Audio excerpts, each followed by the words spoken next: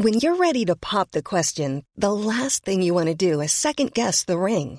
At BlueNile.com, you can design a one-of-a-kind ring with the ease and convenience of shopping online. Choose your diamond and setting. When you find the one, you'll get it delivered right to your door. Go to BlueNile.com and use promo code LISTEN to get $50 off your purchase of $500 or more. That's code LISTEN at BlueNile.com for $50 off your purchase. BlueNile.com, code LISTEN.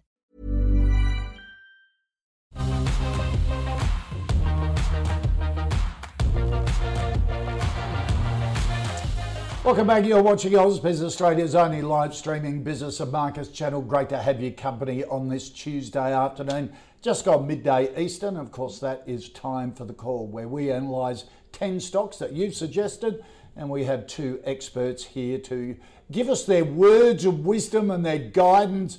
And boy, when you talk about guides, these are two guides with a capital G. Mark Morland from Team Invest, good afternoon to you. Good to see you. Good to see you too, Koshy. Thank you. And Scott Phillips from Motley Fool. Scott, how are you, sir? Hello, Scott. Have we got you there? Oh, there we go. How are you? How are you? Good. How are you surviving earnings season? Are you in a mad panic? Very busy, Koshy. Plenty going on.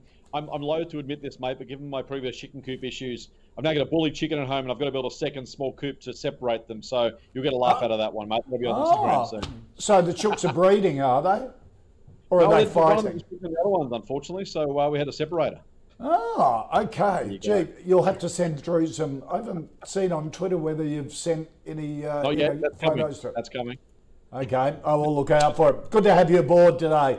All right, before we get into your 10 stocks, of course, I choose a stock of the day. And of course, today I thought because it's earnings season, take a look at Cochlear, which has reported a $240 million loss for the full year, putting the blame on the pandemic and its patent litigation loss.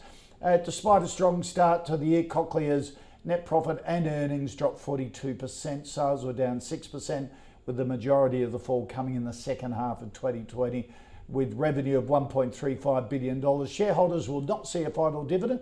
Cochlear is not providing guidance. In the preface to the company's 2020 strategy review, Chief Executive Dig Howard says while the pandemic has led to the deferral of elective surgeries globally, the company's long-term opportunities are unchanged. And Dig will be joining us a little later here on AusBiz as well, so looking forward to that. Scott, Cochlear, what do you think of the result? And where do you see it? Interestingly, it's had a good rise on the market today, so the reaction's been pretty good, up over $200 again. It's a funny old story, isn't it, the market? This earnings season, you asked about it at the top of the show, Koshy, very much a story of, I always joke that earnings season should be called expectation season because it comes down to what investors expected rather than what the companies actually did. This time it's even worse than that. It's kind of outlook season, right? Because we all know the past was going to be terrible and Cochlear has certainly delivered a terrible result. It's now about, well, what does the future look like? How fast might the recovery be? How full might it be? How does the business looking in the first couple of months of the new financial year? And I think that's the positive for Cochlear. I'm bullish on Cochlear. I expect a really, really attractive long-term future. If you think about the number of people who are being diagnosed or will be diagnosed with hearing loss and using mostly Cochlear's solutions, I should say, because it is the premier brand in the market, the developing world is developing so incredibly quickly that will have more and more people coming online. I mean, plenty of people now around the world have hearing loss and simply aren't being treated because they can't afford it or the infrastructure doesn't exist. And I expect that even despite the last set of results, which are terrible, as we said, the future still remains really, really bright. Cochlear will have more customers every year moving forward. And frankly, once you're a Cochlear customer, almost by definition, you're literally getting a device put inside your head in most cases. You remain a Cochlear customer for life. So that's a really attractive business model. Of course, they're doing good things, helping people hear again, so we shouldn't lose that. But I expect this will be a long-term growth story. Plenty of ups and downs in the share price, plenty of investors getting excited and pessimistic and excited and pessimistic. This is a definite long-term buy and hold for me. Okay, all right. So yes for Cochlear on this result. And Mark, we were talking before we came on air, because when you talk about great Australian medtechs, if you like, it's ResMed, Cochlear, CSL. Yep. And if they disappoint on earnings here, I think we're all hoping if we were looking at investing in Cochlear, share price would have gone down today, but it's gone up. Are these opportunities to get absolutely. into these big quality stocks? And Scott's right. It is expectation season. I think that was quite a good analogy. Yeah. And because Cochlear is flagged for a long time, well, they've reported about the loss. There's no surprise on the patent infringement court case. Unfortunately for them, I think it was 120 million US or something. But basically, what it was it goes back for years, on a patent. And these guys have patent arguments all the time in the industry. Yeah. So there's nothing unusual about that. You win some, you lose some. Anyway, they appealed it, and I noticed in the appeal they spent $15 million on their lawyers and so on appealing it. Now, the lawyers would have told them they were going to win. Now, they told us that they thought they were very confident they were going to win on appeal. Well, they lost on appeal. Right. So now that's all over. Yeah. So they've taken the hit. This is a one-off. Yep. So, and then of course the elective surgery issue is real, but that's short term. So what's happened is all the people who were going to have a cochlear implant but couldn't because the hospitals aren't available or the operating theatres weren't allowed to be used have deferred. Yeah. So now they're going to have a catch-up. So they're not going away. Of course you're not going away. Yeah. They're all there. You need it. You need it. It's not like, I've changed my mind now. I'll just go back to signing. Yeah. So anyway, they've got they're all going to come in. So the next 12 months, or as we come out of coronavirus, Cochlear's earnings will jump up dramatically. Right. Going back to your question of is it a good time to buy them, I would say yes, because Cochlear's EPS growth over the last 6 years, so earnings per share has been over 20% a year. Wow. So it's been growing very, very consistently at a bit over 20, which is fantastic. It's like a tech stock just about. Yeah. And at the moment, we're showing, if you look at the return, even though the price has gone up a bit, it would be nice if it was it went down. Below 200, We're showing a returning about a bit over 20% a year if they can maintain their current growth rate going forward. Oh. On a margin of safety, it brings it down to 8%. But 8% for a company like Cochlear is still pretty good. Yep. So I would say Cochlear is a buy, and from a PE point of view, it's down the bottom of the mid-range at the moment, which is not bad. Oh, okay.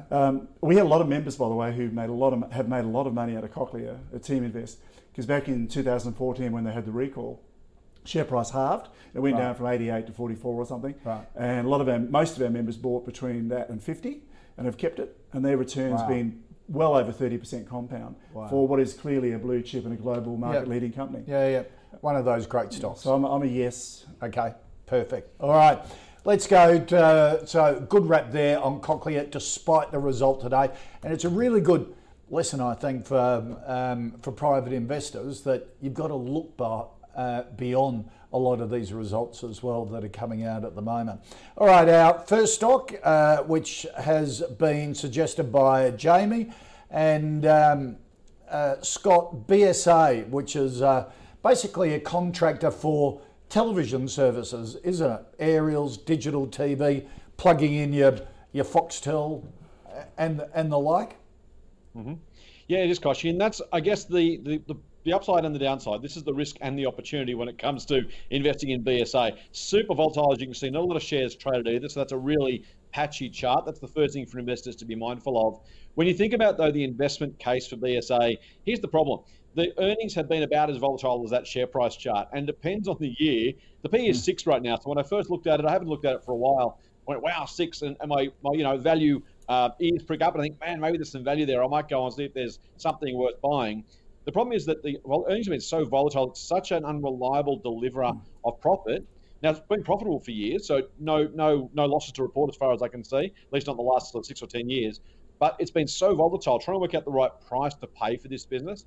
And frankly, when you see a business that's that volatile, you ask yourself, if it's that uncertain in terms of profitability, what is it that's driving the growth or decline of that profit year on year? In fact, what is sustainable about its business? And I have to say, it's that last question for me that makes me think, well, wow, if profit can double and halve again, either you say it's cyclical, we'll take an average, and that's one way to do it for sure. The other is you say, well, maybe, as you say, with demand rising and falling for telecommunications connections in particular, and general maintenance in general, maybe there's something there. And look, you're a brave man to say there's no more telecommunication services required. Think about the NBN, think about Foxtel, think about plenty of other services of its ilk.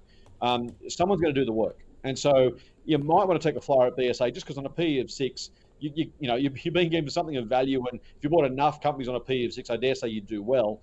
BSA itself, they're not enough to recommend it for mine, mate. So I wouldn't run screaming from this company, but I have to say the volatility of the earnings really makes me very uncomfortable when it comes to working out what the future looks like, and therefore whether today's price is the right one to pay.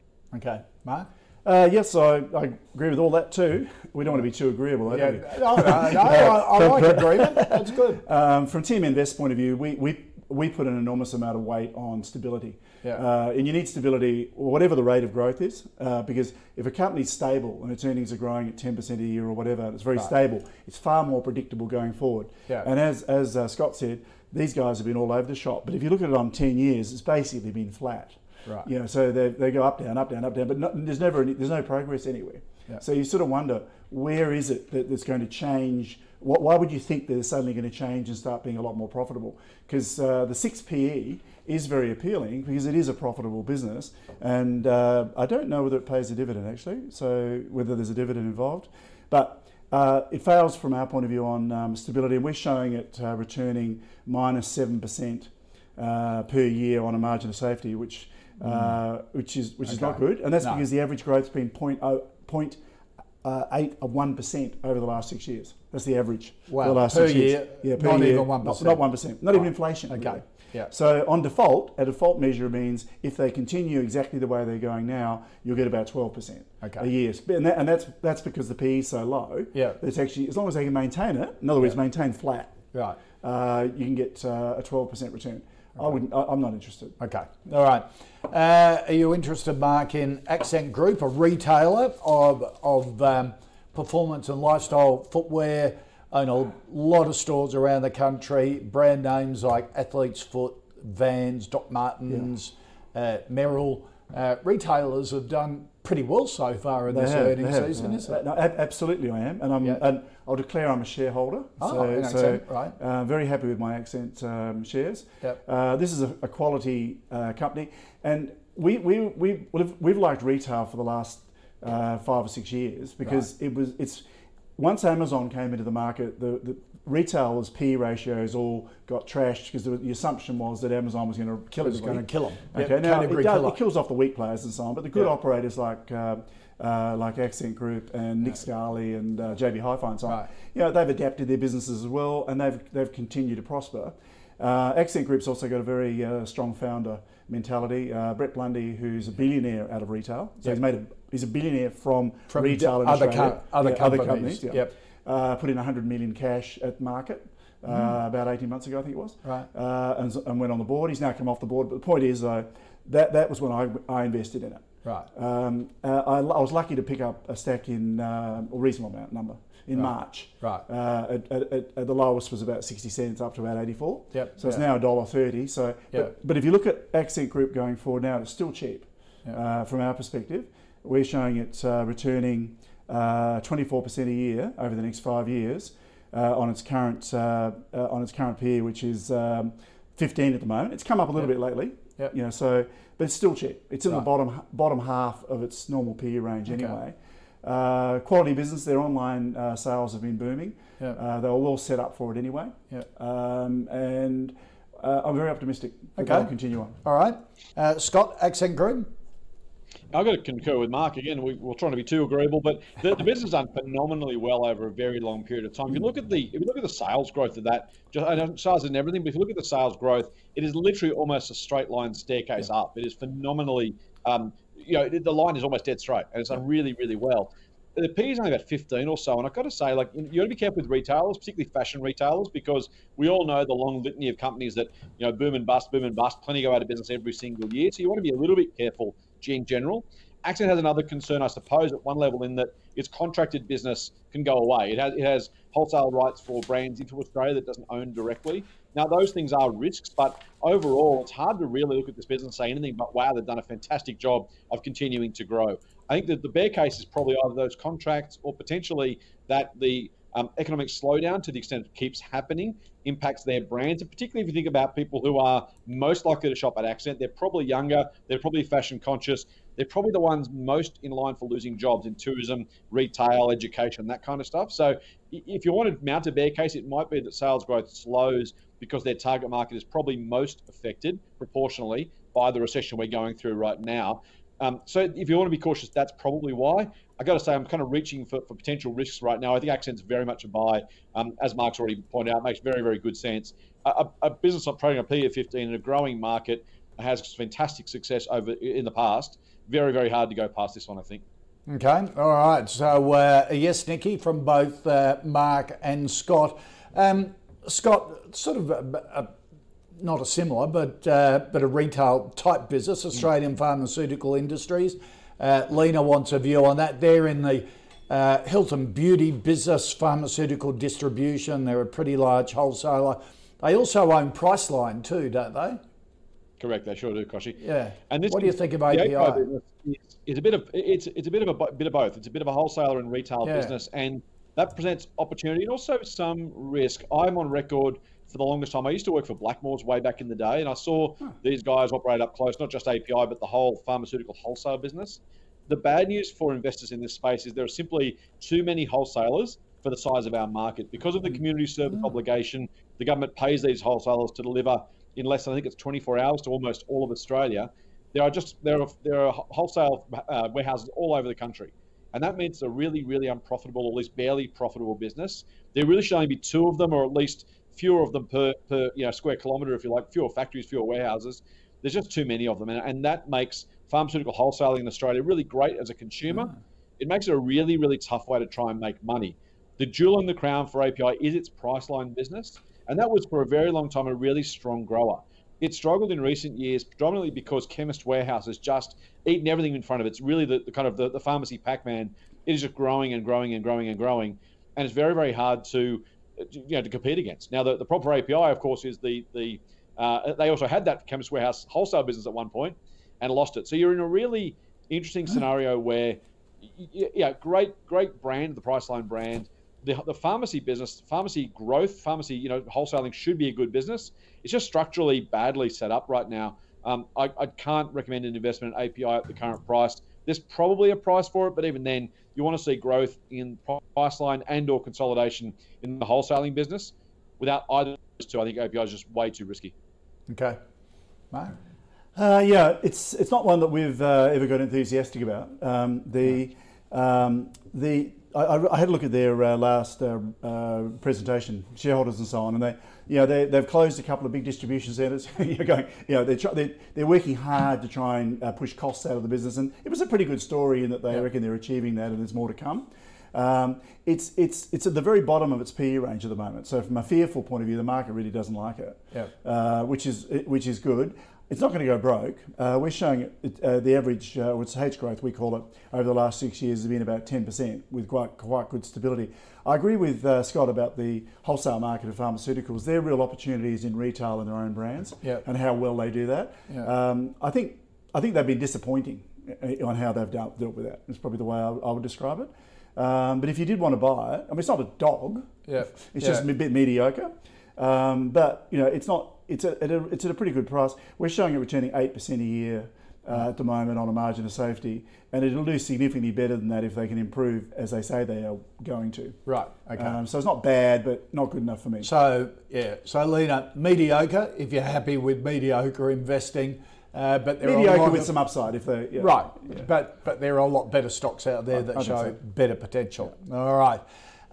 Now Nick has asked Mark for a view on PushPay. Now, this is a fascinating little business because it was basically a software business designed by a couple of Kiwis. It floated over here, but it is a platform for churches and other sort of not-for-profit organisations to collect money, to collect donations from their constituents and things like that. Yeah. And they've expanded into the US, haven't they? They have, which obviously there's a much bigger market in the US per capita than we have. Yes, exactly. The churches. I mean, this is quite a nice little business. It's just absurd, the price and the PE ratio, because it's being priced on as if it's a viral growth high-tech stock. Yeah. Whereas really what it is, it's providing software as a service to churches and so on to collect money. Yeah. You sort of wonder how, and they've got to go and sell it. Yep. So they must have sales teams and people out there. So it's not like it's growing on its own merits or whatever,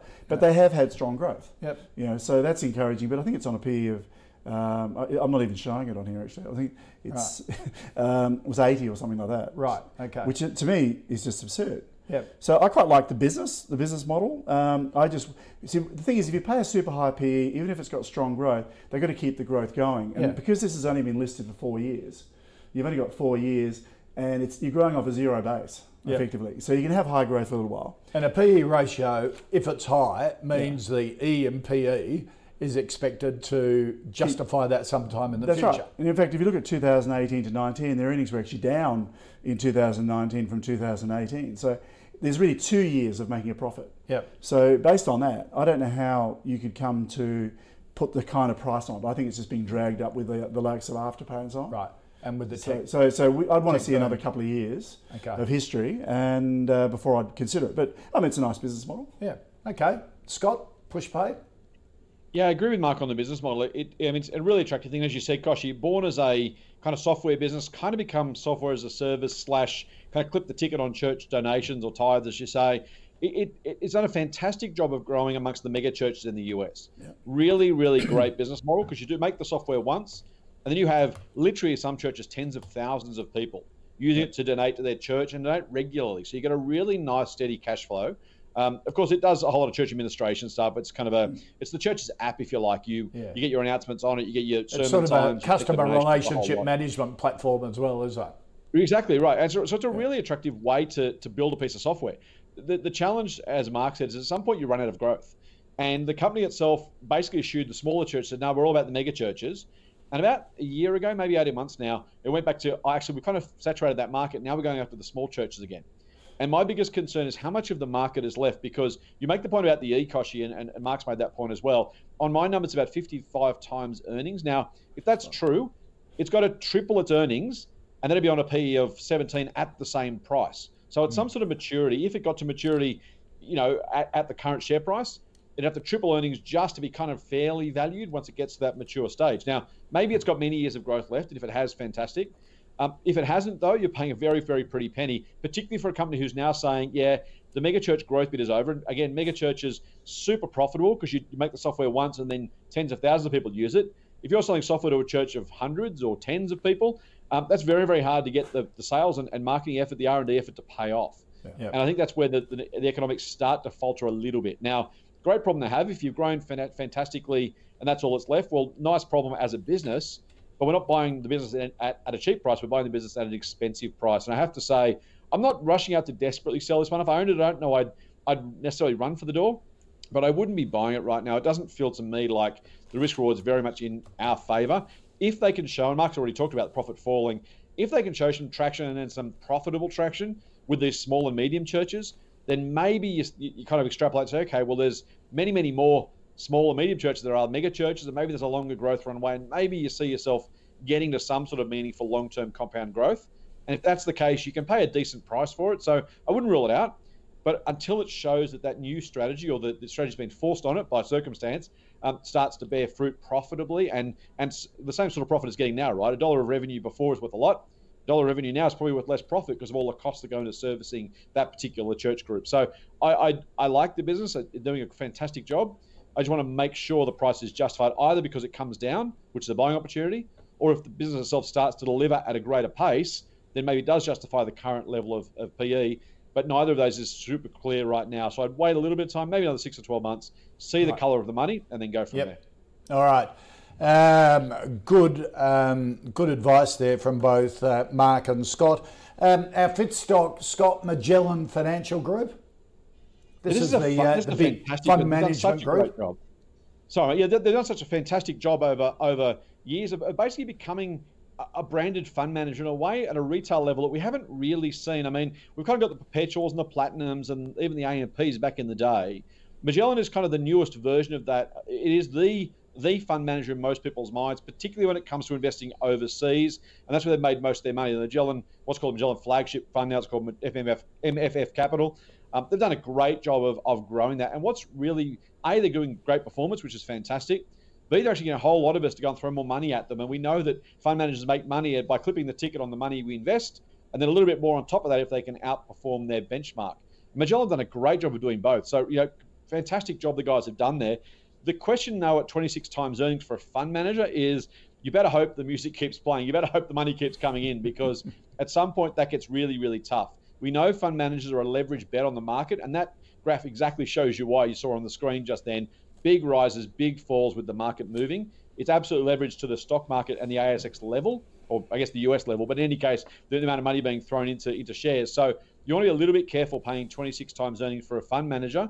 If you're going to, though, you're going to do it because you believe they can keep attracting more and more money. So not so much the performance or even the level of the market, but more and more retail investors through their financial planners mostly saying, yep, take my money, go and invest it overseas, keep doing what you've been doing. That's not a bad thesis, by the way. I expect more Australian investors to keep investing overseas. Whether or not it's worth 26 times earnings, I'm probably on the fence. Again, you don't want to run away from a quality business, and these guys have done a fantastic job of building great performance. I just don't think I want to be buying at the current price. Right. 7 and 18 times earnings, I'm probably there. 26 is a pretty penny to pay, given how volatile it's going to be and how leveraged it is to the market. They had a good earnings report last week, didn't they? Which was good. And this is the real rock star fund manager. It's a rock star. It's a global rock star fund manager. Yeah. Not just Australia. Yeah. And they're actually getting more and more funding from international funds now as well, right? Which is a massive. They're getting a lot of the UK, but they're getting more in the US too. Yeah. Where they're actually giving the Australian company the capital to invest in their country. Wow. How about that? Yeah. That's good. Yeah. So Hamish is. Oh, he's quite a superstar, really. Yeah. And Scott's right. They've done a brilliant job of shifting that business from being typical fund manager behind the scenes to being a retail product. Yep. And what they're doing now is they're introducing a whole range of new products which are very, very much targeted at self-managed super funds. Right. So, but they're doing it in a way that self-managed super funds can trade them. So you have a listed fund, which, by the way, for them locks that money in forever. Yep. So that it can't ever go. Yeah. So the more of those they do, if they get multiple billions of dollars in those, it's guaranteed. Yep. So they can clip the coupon forever. So no, we think Magellan's a fantastic company. I'm a shareholder. Right. Yep. You'll notice on that graph it actually dropped to $30 in March. Yep. I was too slow. Right. Because I should have bought more. It was screaming bargain. Yep. Now Scott's right. It is leveraged to the share market to a degree.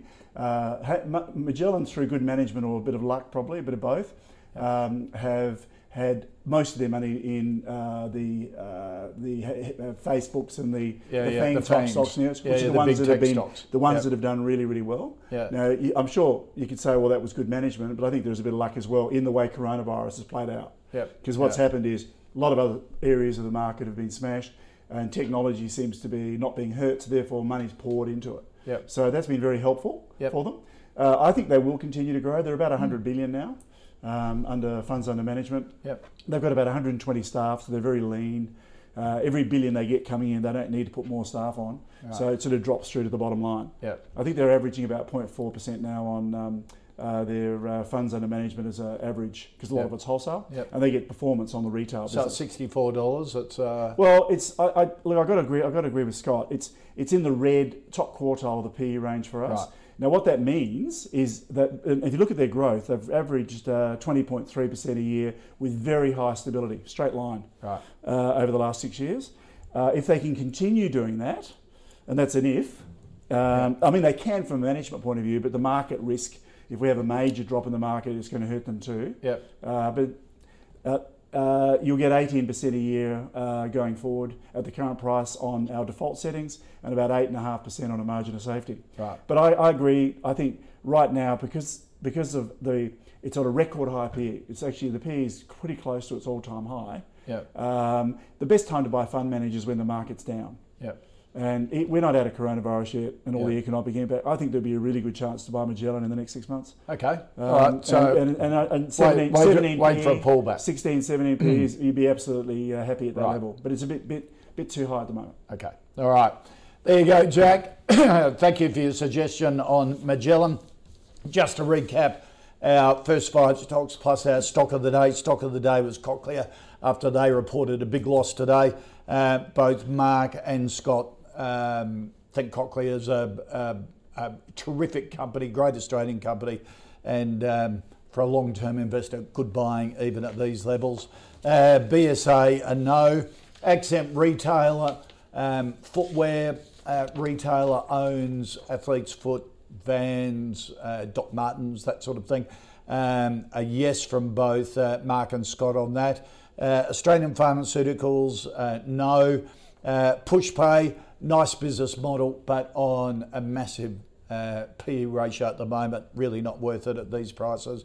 And Magellan Financial, the best of the listed fund managers, and would be good buying on a pullback. So that's our first 5 stocks here on the call. As we were talking about for the first time yesterday, we started our own index as a way of sort of following how to invest and what we can learn from investing. And we've been tracking it since the 1st of July.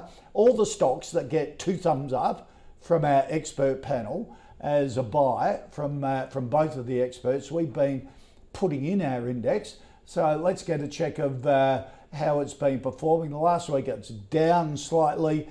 Financial year to date up just over 6%. So and monthly up over just 4%.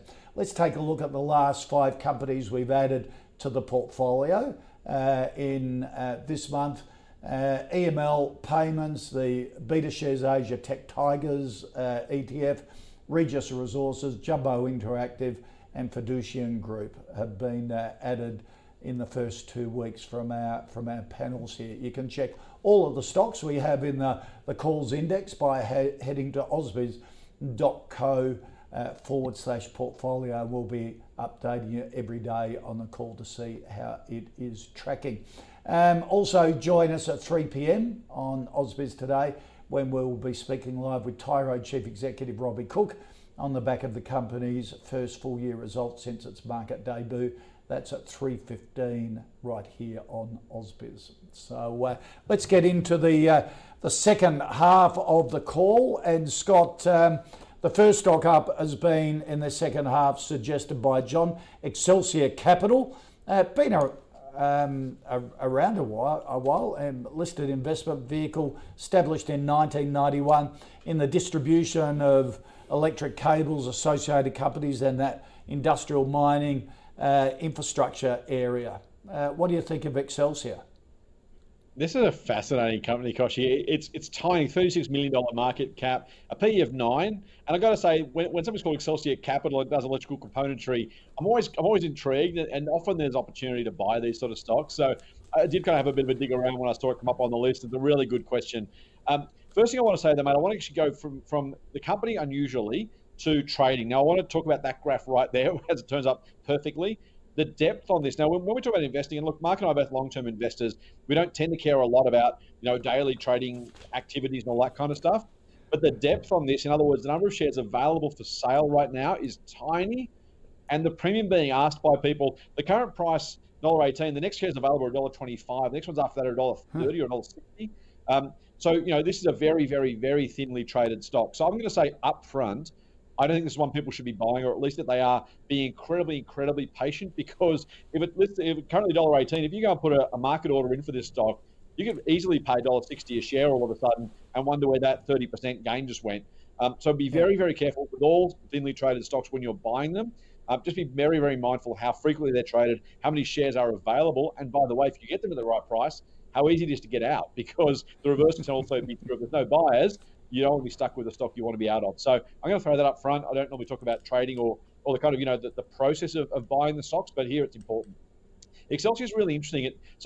It calls up a listed investment vehicle. It has an investment portfolio, plus it manufactures electrical components. And you think, wow, that's a really strange and unusual kind of business. The earnings have been all over the place as well. It's a really, really hard one to pin down, I have to say.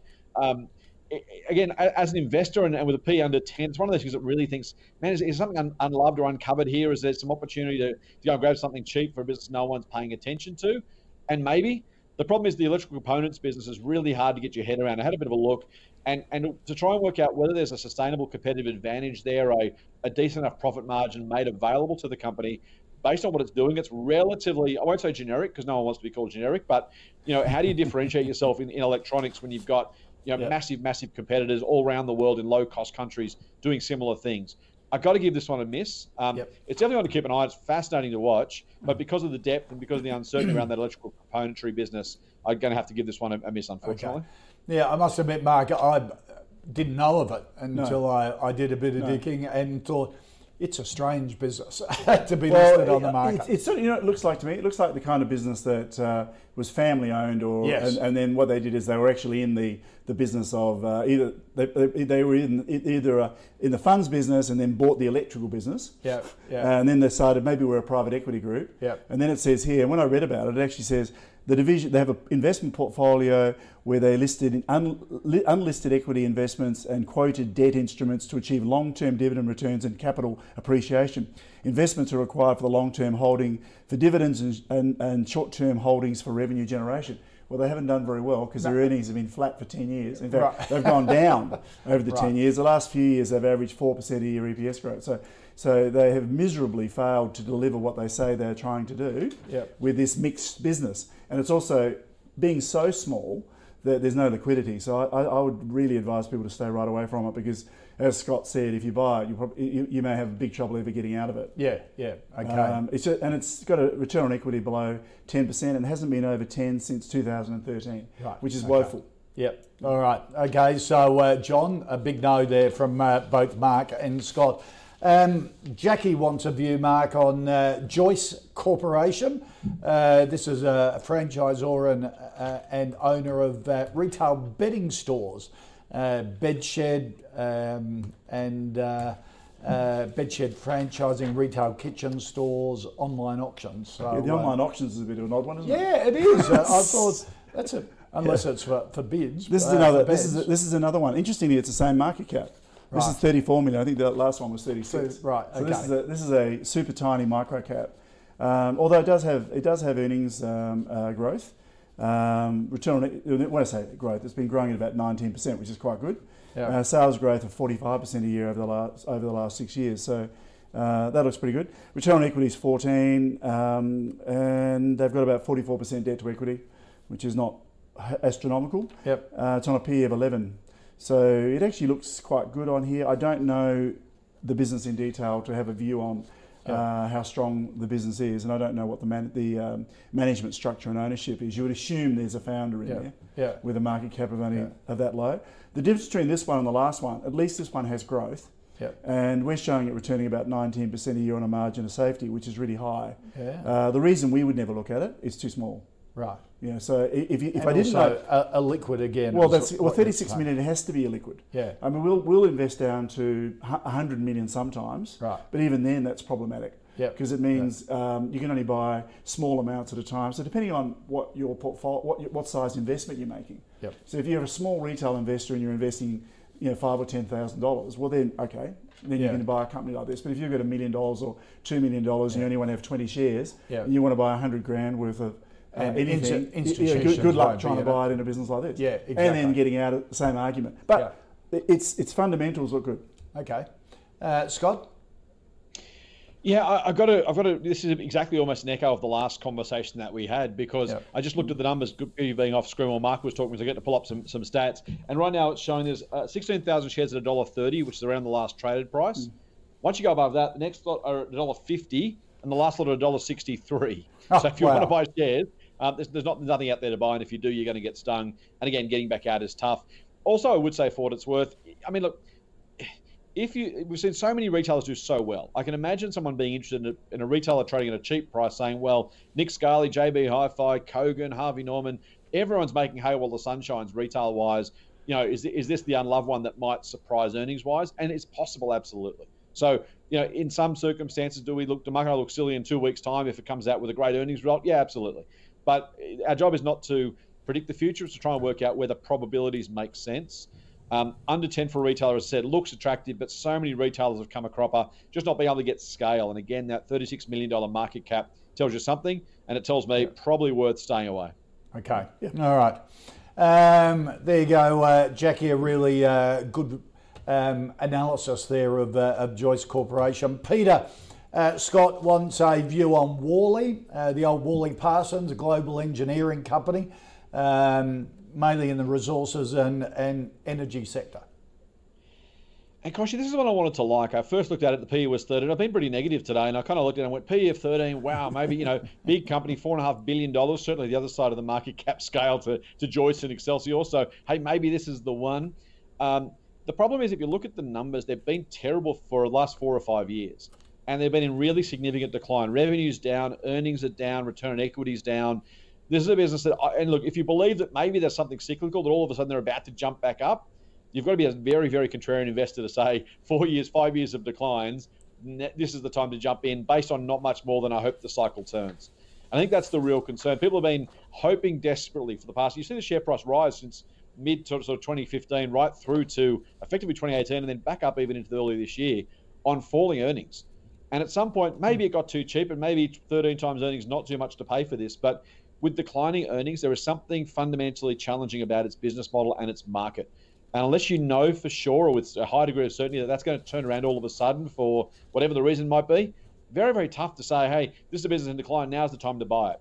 It's very, very hard to pay a cheap enough price for a declining business because if it keeps declining, yesterday's cheap price is tomorrow's expensive price because the earnings just disappear. And again, that the P versus the E that we keep talking about, if the E keeps falling, the PE gets more expensive even if the price stays the same. Yep. And I think that's the risk with Worley. Now, maybe, as I said, maybe it breaks out. Maybe there's something that suddenly brings it back into favour and maybe its customers turn up again. But, I mean, again, we know the world economy is in the doldrums right now in general. Some contrarian kind of, mining or resource investors, or sorry, companies might be looking for new services, might be looking to open new mines or drill new wells. But it's a very tough thing to try and look through given the history. So I'm going to give us a big pass. Mark? Yes, I agree with all that. And I'd add the other issue with it is it's a very complex business. This is a global business and they operate in integrated mining solutions, minerals, chemicals, energy. I think they build nuclear power plants. I mean, it is so complicated. I don't know how you would really be able to get your head around to say, oh yes, I think their earnings are going to now improve. Right. Yeah. How would you do it? Yeah. And if you look at the earnings, as Scott mentioned, we're showing it's average minus 8% a year for the last 6 years with high stability. So they've been sliding. 6 years, that's a long time. It is a long time. And it's going down. Is it going to turn around? Well, we don't do turnaround stories. Right. As Buffett says, turnarounds really turn. He's got better things to do with his time. Return-wise, if they continue on the same trajectory, which is what I would argue is what's more likely than not, you're going to get minus 3% on our default measurements per year or minus 12 on a margin of safety. Not worth it. So you're going down with the ship at the moment. And at some point in time it might turn around, but that's not investing. Yeah, absolutely. And speaking of Buffett, I noticed he bought into a big gold miner overnight, Barrick Gold. It's being revved up a lot in the media. Oh, right. It was probably Ted or Todd, which are his two investment lieutenants, if you like, and they have 14 billion each, which they manage inside of Berkshire. I don't think it was Warren. Right. It was a $500 million investment in Barrick Gold. Okay. And everyone's going, Buffett's now a gold guy. So in the overall scheme of things... In the overall scheme of things, it's less than 0.3 of 1% of his listed shares.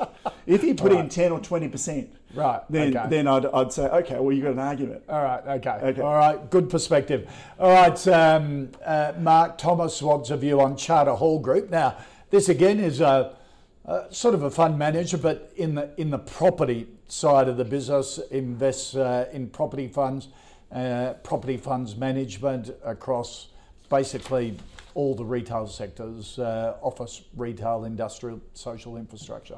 Yeah, well, I've been on the record before that we don't like REITs. Yep. So I'm not an expert on REITs.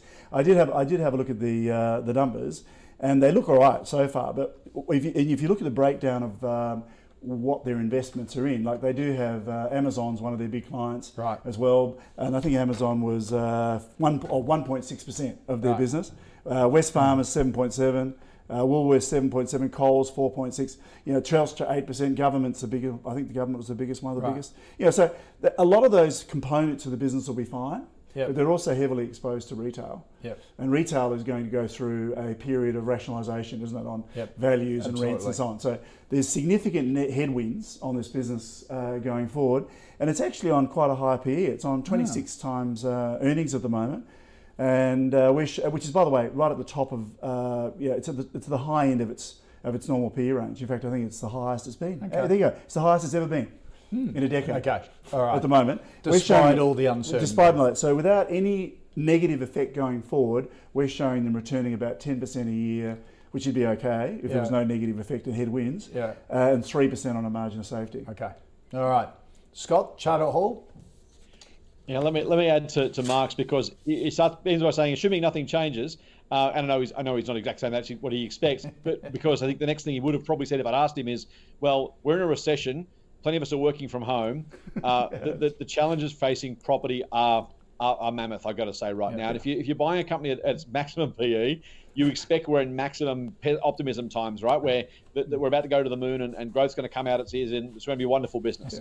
I like the big box business. I like the wholesale business. I think we're going to see much more of that. We're seeing online commerce take off, and that's going to mean more warehouses, more big bulky goods stores. That's I'm not a big fan of REITs either, but if you're going to be in REITs, that's where I'd be. I wouldn't be in retail. I certainly would be in mid-tier retail.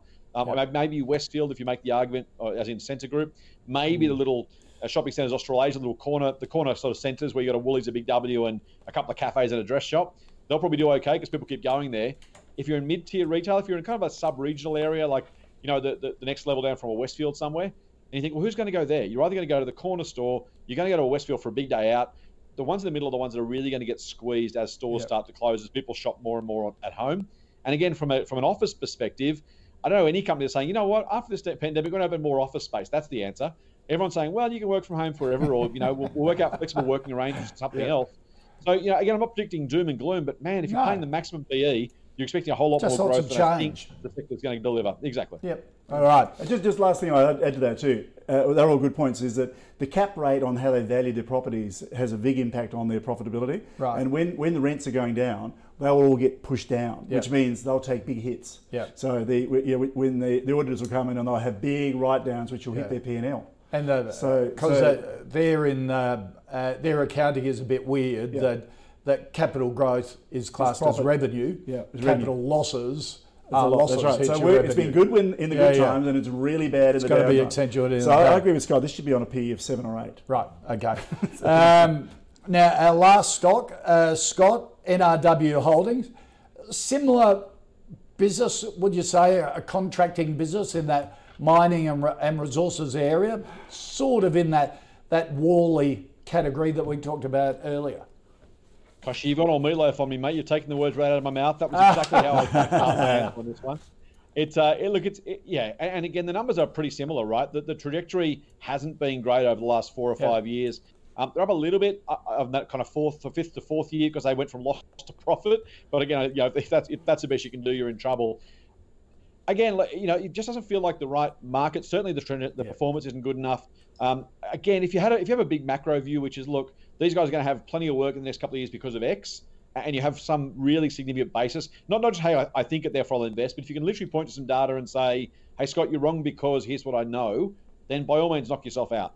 If you can't honestly see that there is reason to believe these guys are going to have more work in 2021, 2022, 2023, then you've got to ask yourself, well, where does the growth come from? And again, those share prices, like Worley, they're up really nicely, right? If you're a shareholder, you've done really, really well, even though the businesses themselves are doing really poorly. So good on you, good luck to you. But if you've owned them, I reckon I'd be looking at going, gee, I've been lucky for a few years while the business has got worse, the share price keeps going up. I might not push my luck any further and take some money off the table. Yep. Good idea. Yeah, well said. I think a better one to compare them to is Monadelphous. Rather than Worley's mega. And did they come out today? Monadelphous, I think, came out. They may have. I haven't seen it. They've struggled as well. This is contract services, the mining industry and so on. These guys have had 3% EPS growth rate over the last 6 years, so quite flat. Now, that's been tough. I'm not saying that's particularly bad by the industry standard, but their return on equity is below 10, which fails from our point of view, and they're on a 17 PE, which is actually very high for 3% growth. So it's already priced in, and I agree with Scott. If you own this, I'd sell it because we're showing negative 10% on a margin of safety per year going forward, or -1 on our default settings, which is the more generous one.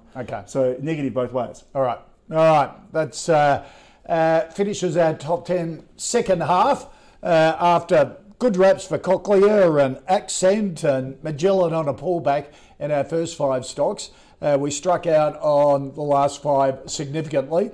Excelsior, Joyce Corporation, Worley, Charter Hall, NRW Holdings, a no from both Scott and Mark. Scott Phillips from Motley Fool, great to see you. Thank you, mate. Thanks, good luck with the chicken coop.